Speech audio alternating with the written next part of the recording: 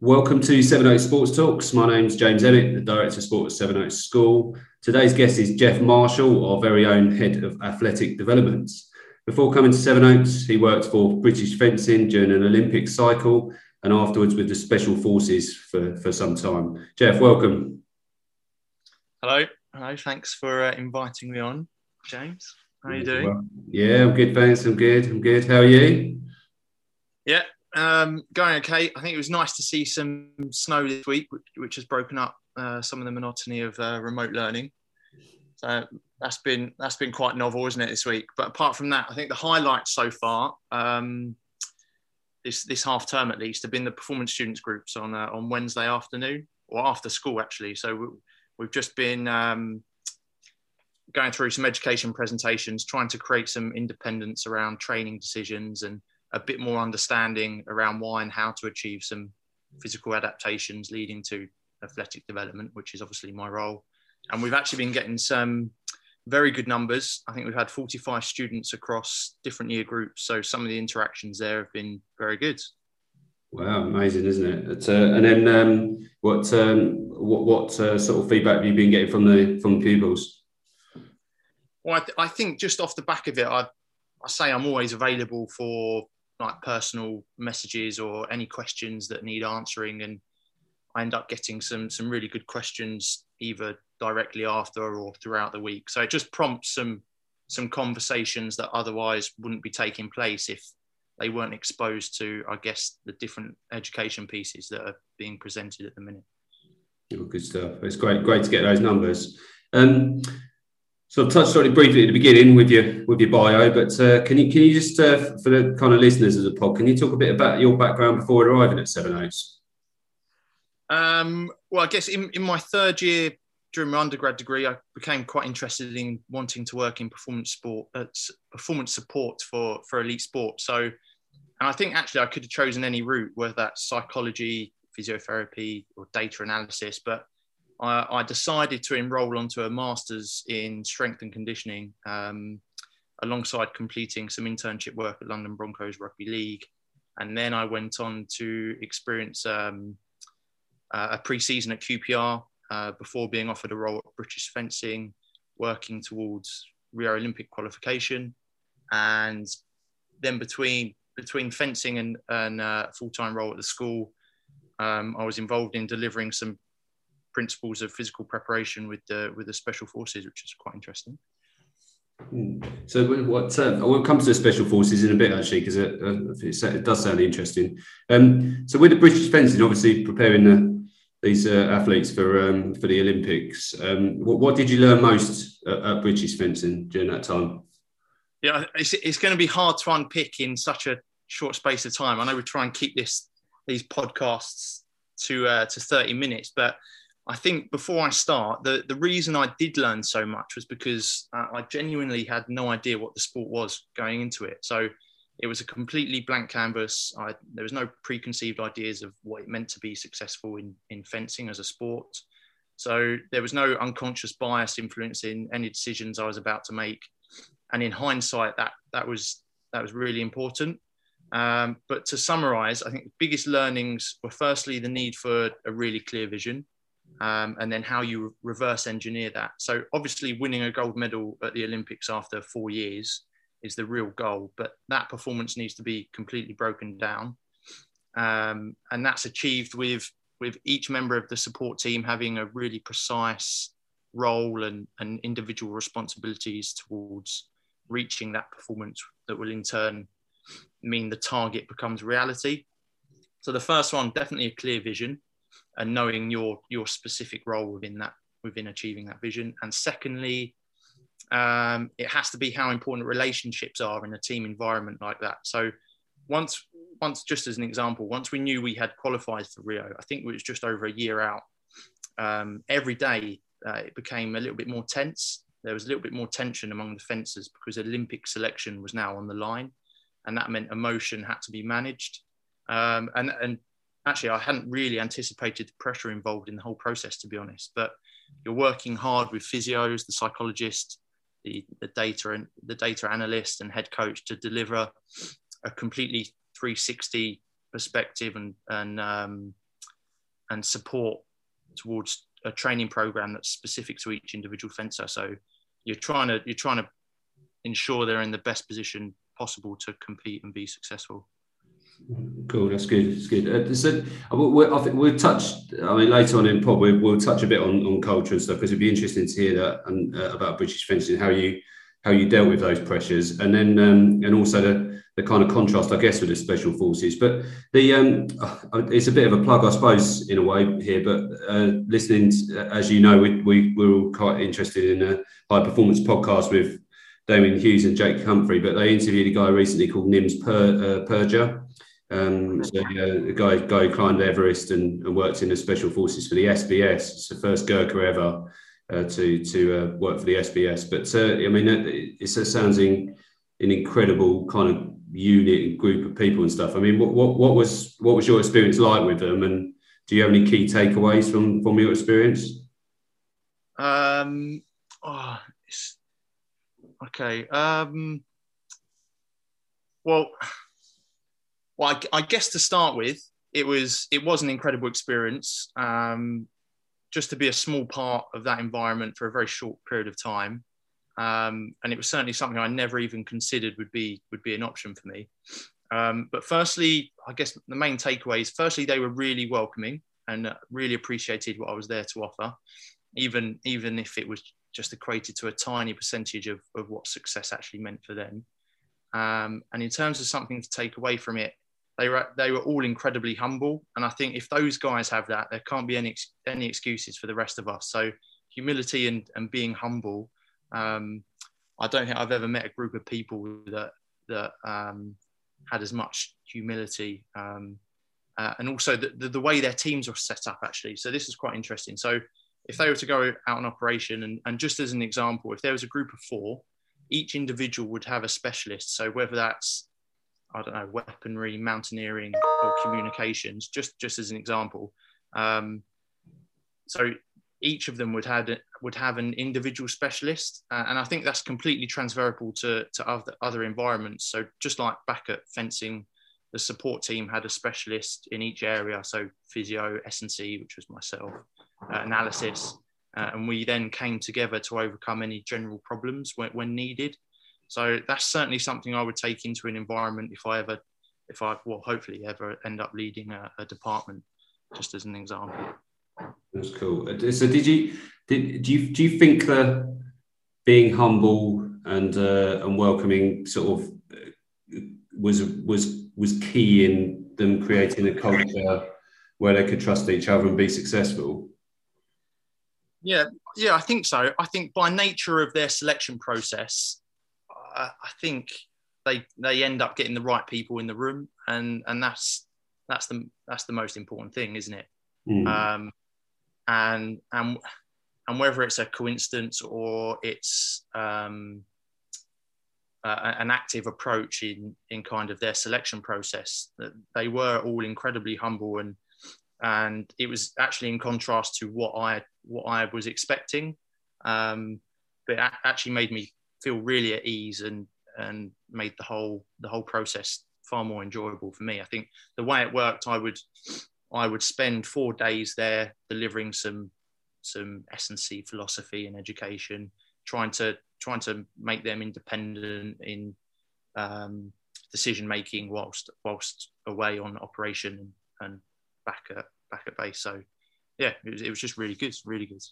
Oh, that's cool. It's fun. I'm digressing slightly here, but I've just listened to a podcast, the Don't Tell Me the Score podcast, and the latest one's about kindness and how much of a difference that can make in terms of positive culture. So perhaps something to listen to. Yeah, just on that as well, and about, I guess, going back to what I learned most at fencing and relationships with the team members when you're working towards like a clear vision. So as a staff group at fencing, we spent a lot of time working through something called insights profiling, and it's just an indication of your character and personality traits. So it ended up outlining things like your strengths on a good day and your potential limitations on a bad day, which was important because obviously we're all human. Everyone has good days, everyone has bad days, especially in high pressure environments, which an Olympic cycle was certainly that last 9 to 12 months.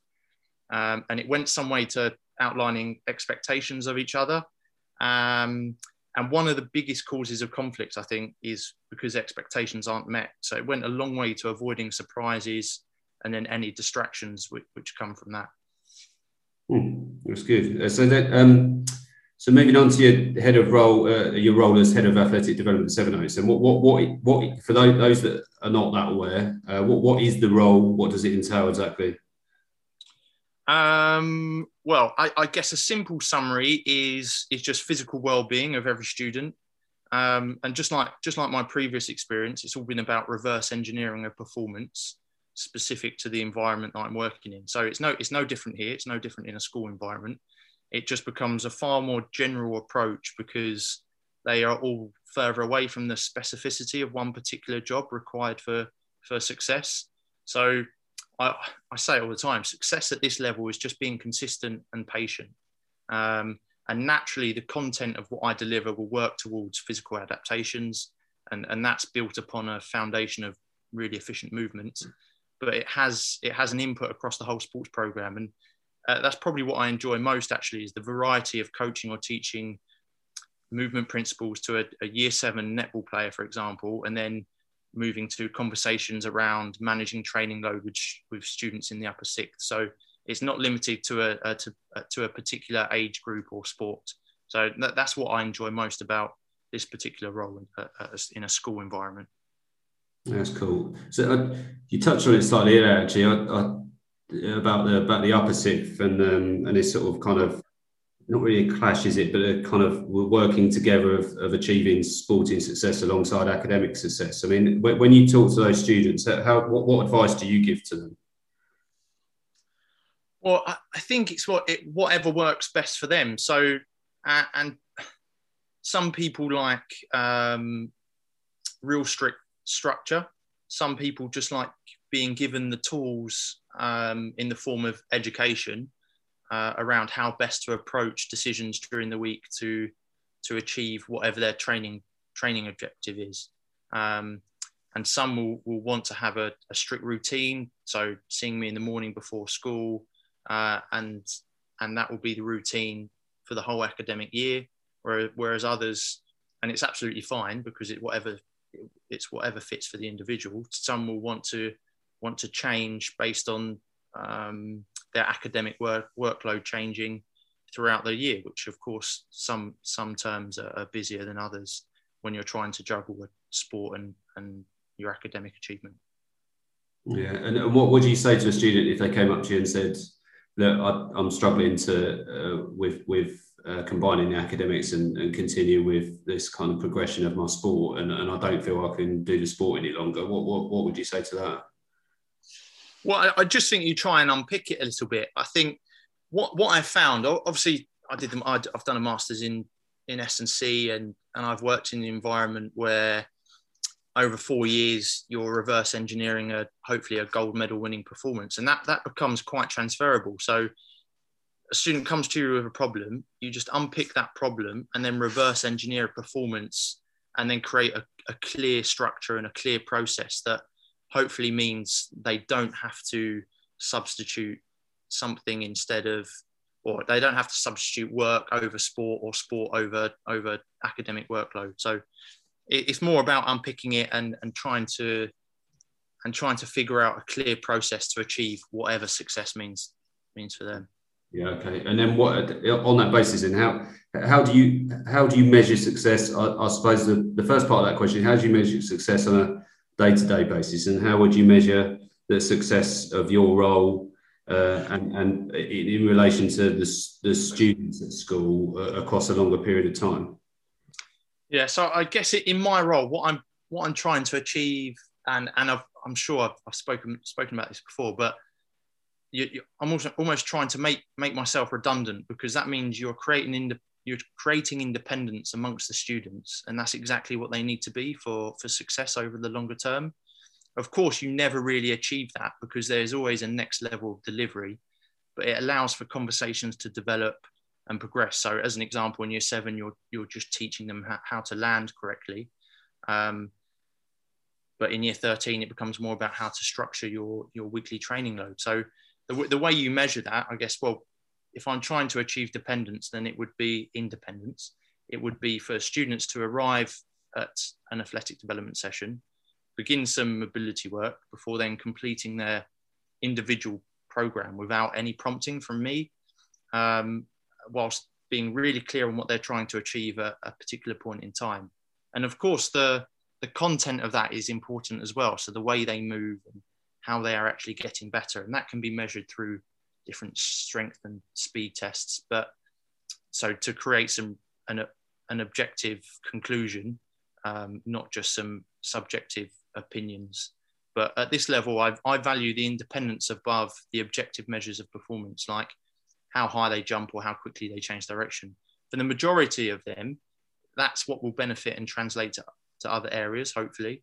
For the few students who are competing at certain standards, keeping an eye on the finer detail will equally be as important. Okay, that's really interesting.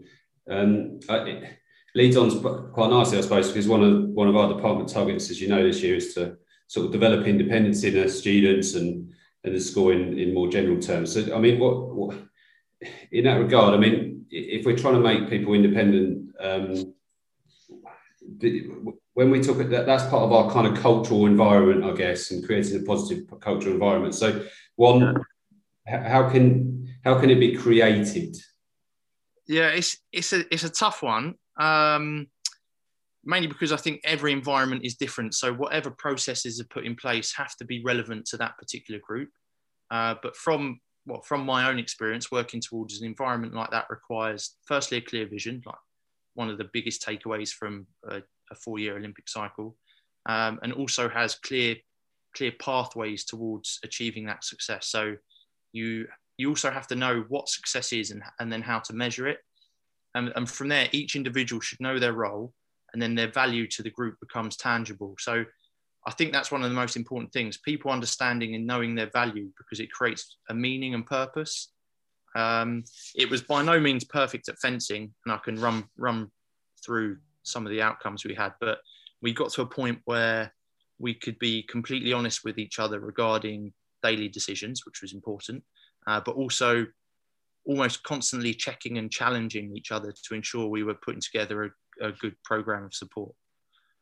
Yeah, okay, that's great. So, I mean, I guess it's what your experience is of that, the special forces and being at Sevenoaks are concerned. But do you have any, like, this might change, I guess, over time, but do you have any kind of what we might call non-negotiable behaviours that have been key to your personal success or the cultural environment that you're in? Yeah, I don't know if I've actually been that successful, to be honest.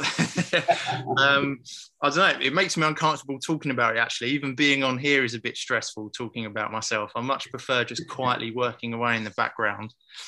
But I think whatever you do with that in mind, that whole culture aspect in mind, it has to be underpinned by integrity. So that's really important, because any relationship is built on trust and honesty. And without that, working towards a target which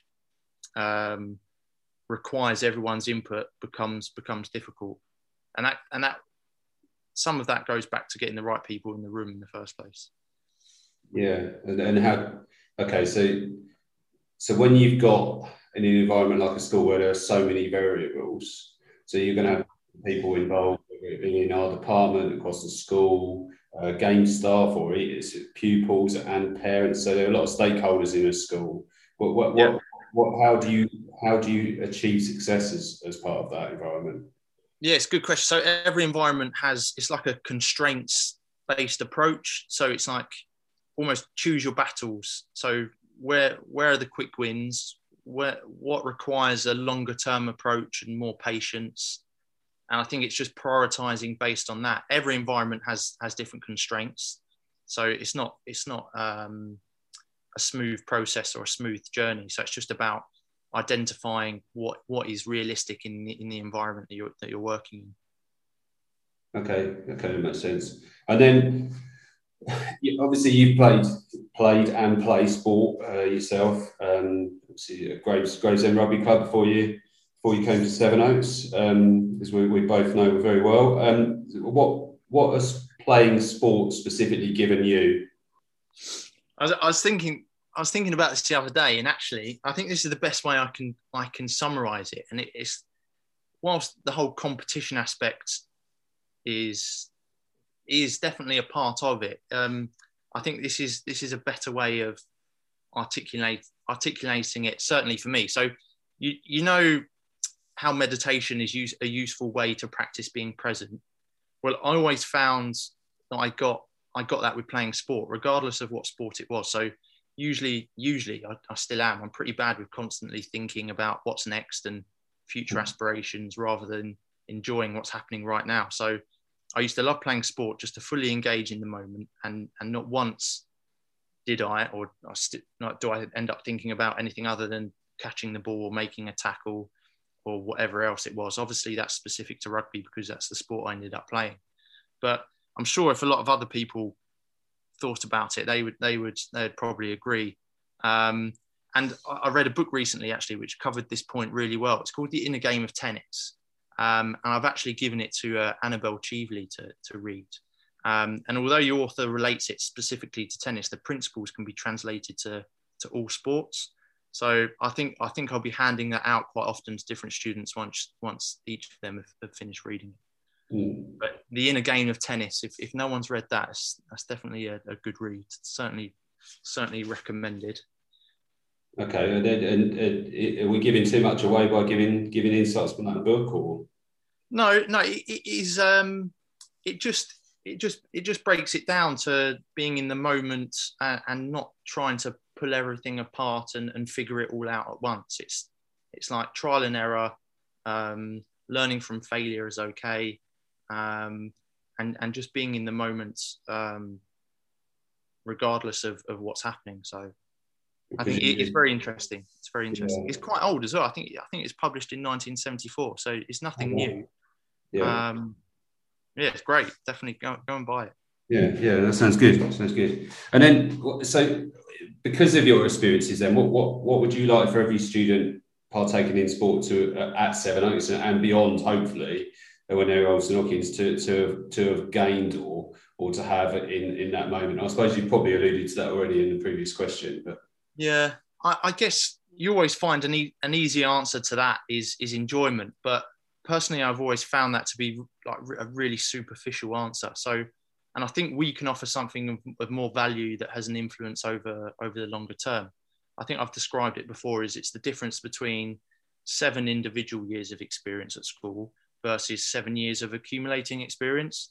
And that's if you were to be at school from year 7 to 13. So I don't know if that really answers the question, but the content of that has to be around appreciating the processes that may lead to a successful outcome rather than always chasing the output or the result.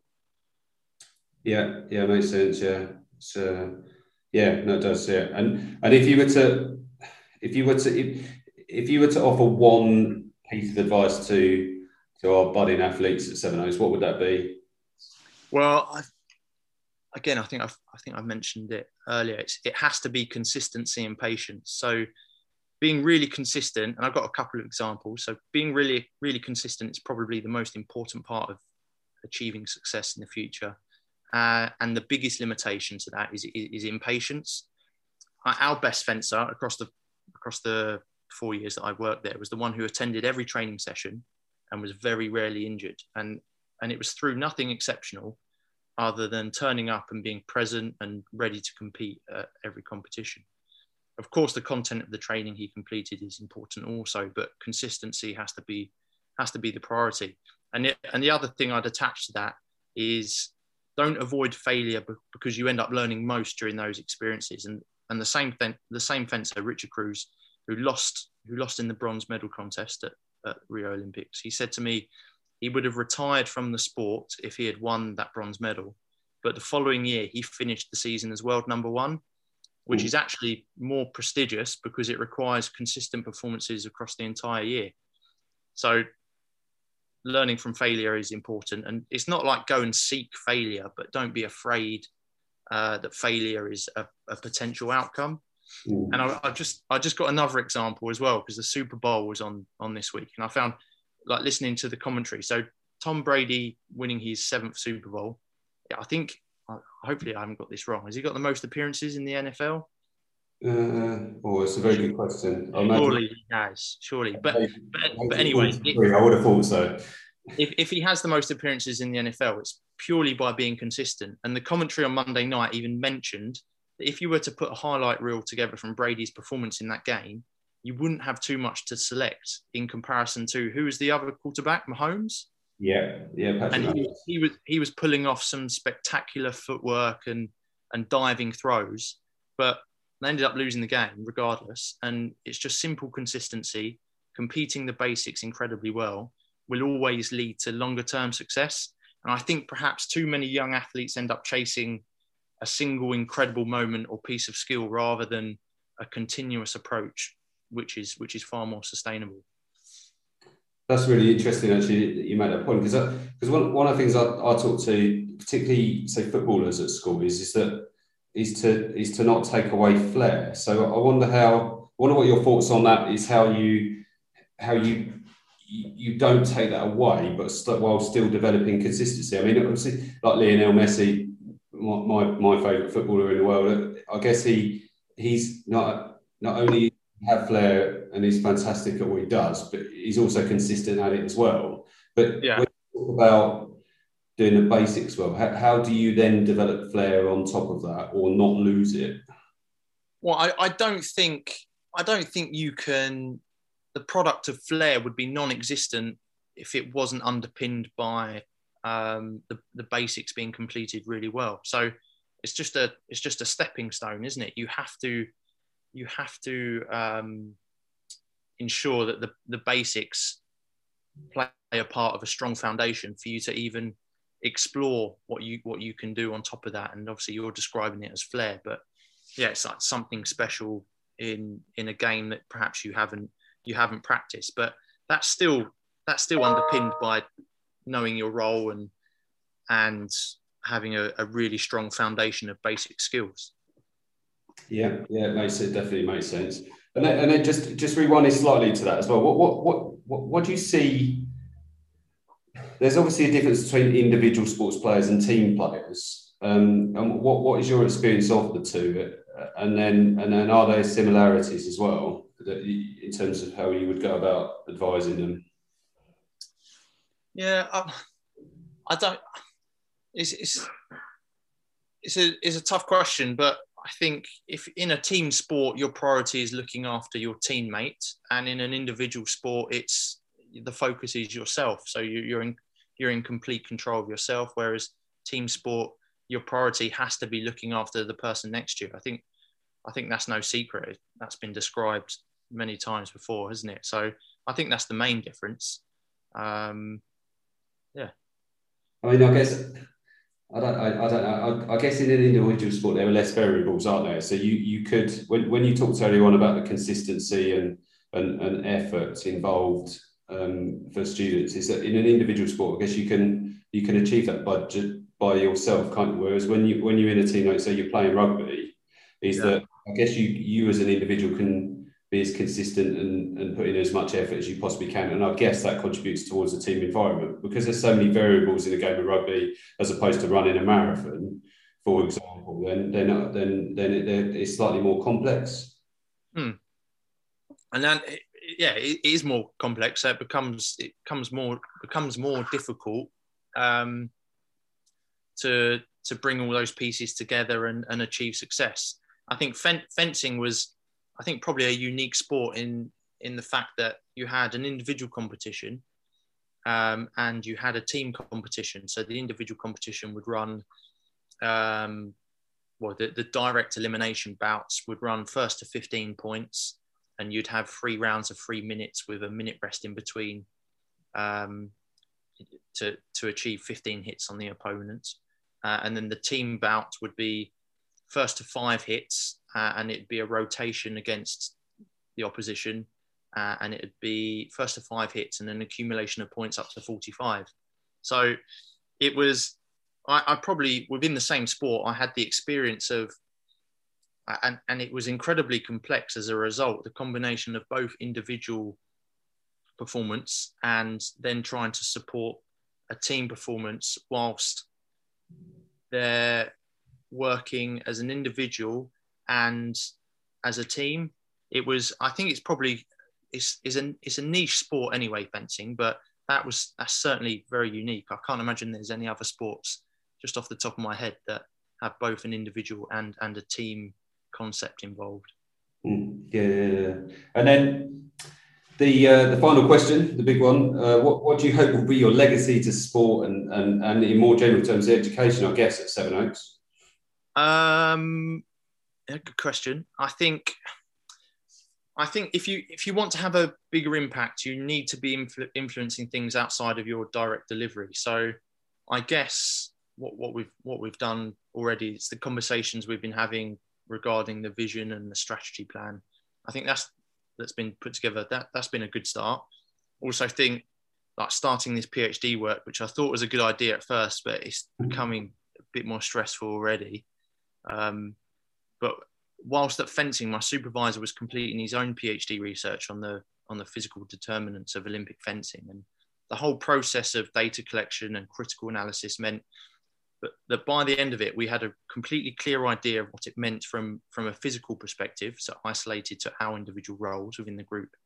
We had a completely clear idea of what it meant to be successful in the sport, and we could then reverse engineer that through training programs and specific movement. So ideally, I'd like to bring something similar to sport in school, where there's an evidence-based intervention and creating a more of an objective landscape that describes what is happening and then informing wider decisions that are made across the school.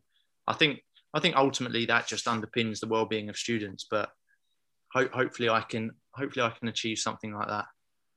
Yeah, it makes sense, and nice and ambitious as well. I like it. Jeff, thanks ever so much for joining me today. It's been a pleasure. Really insightful, and hopefully students and other listeners to the pod get a load out of it like I have done today. And fingers crossed we get back to school fairly soonish. Thanks again. Okay, thanks, James. Cheers.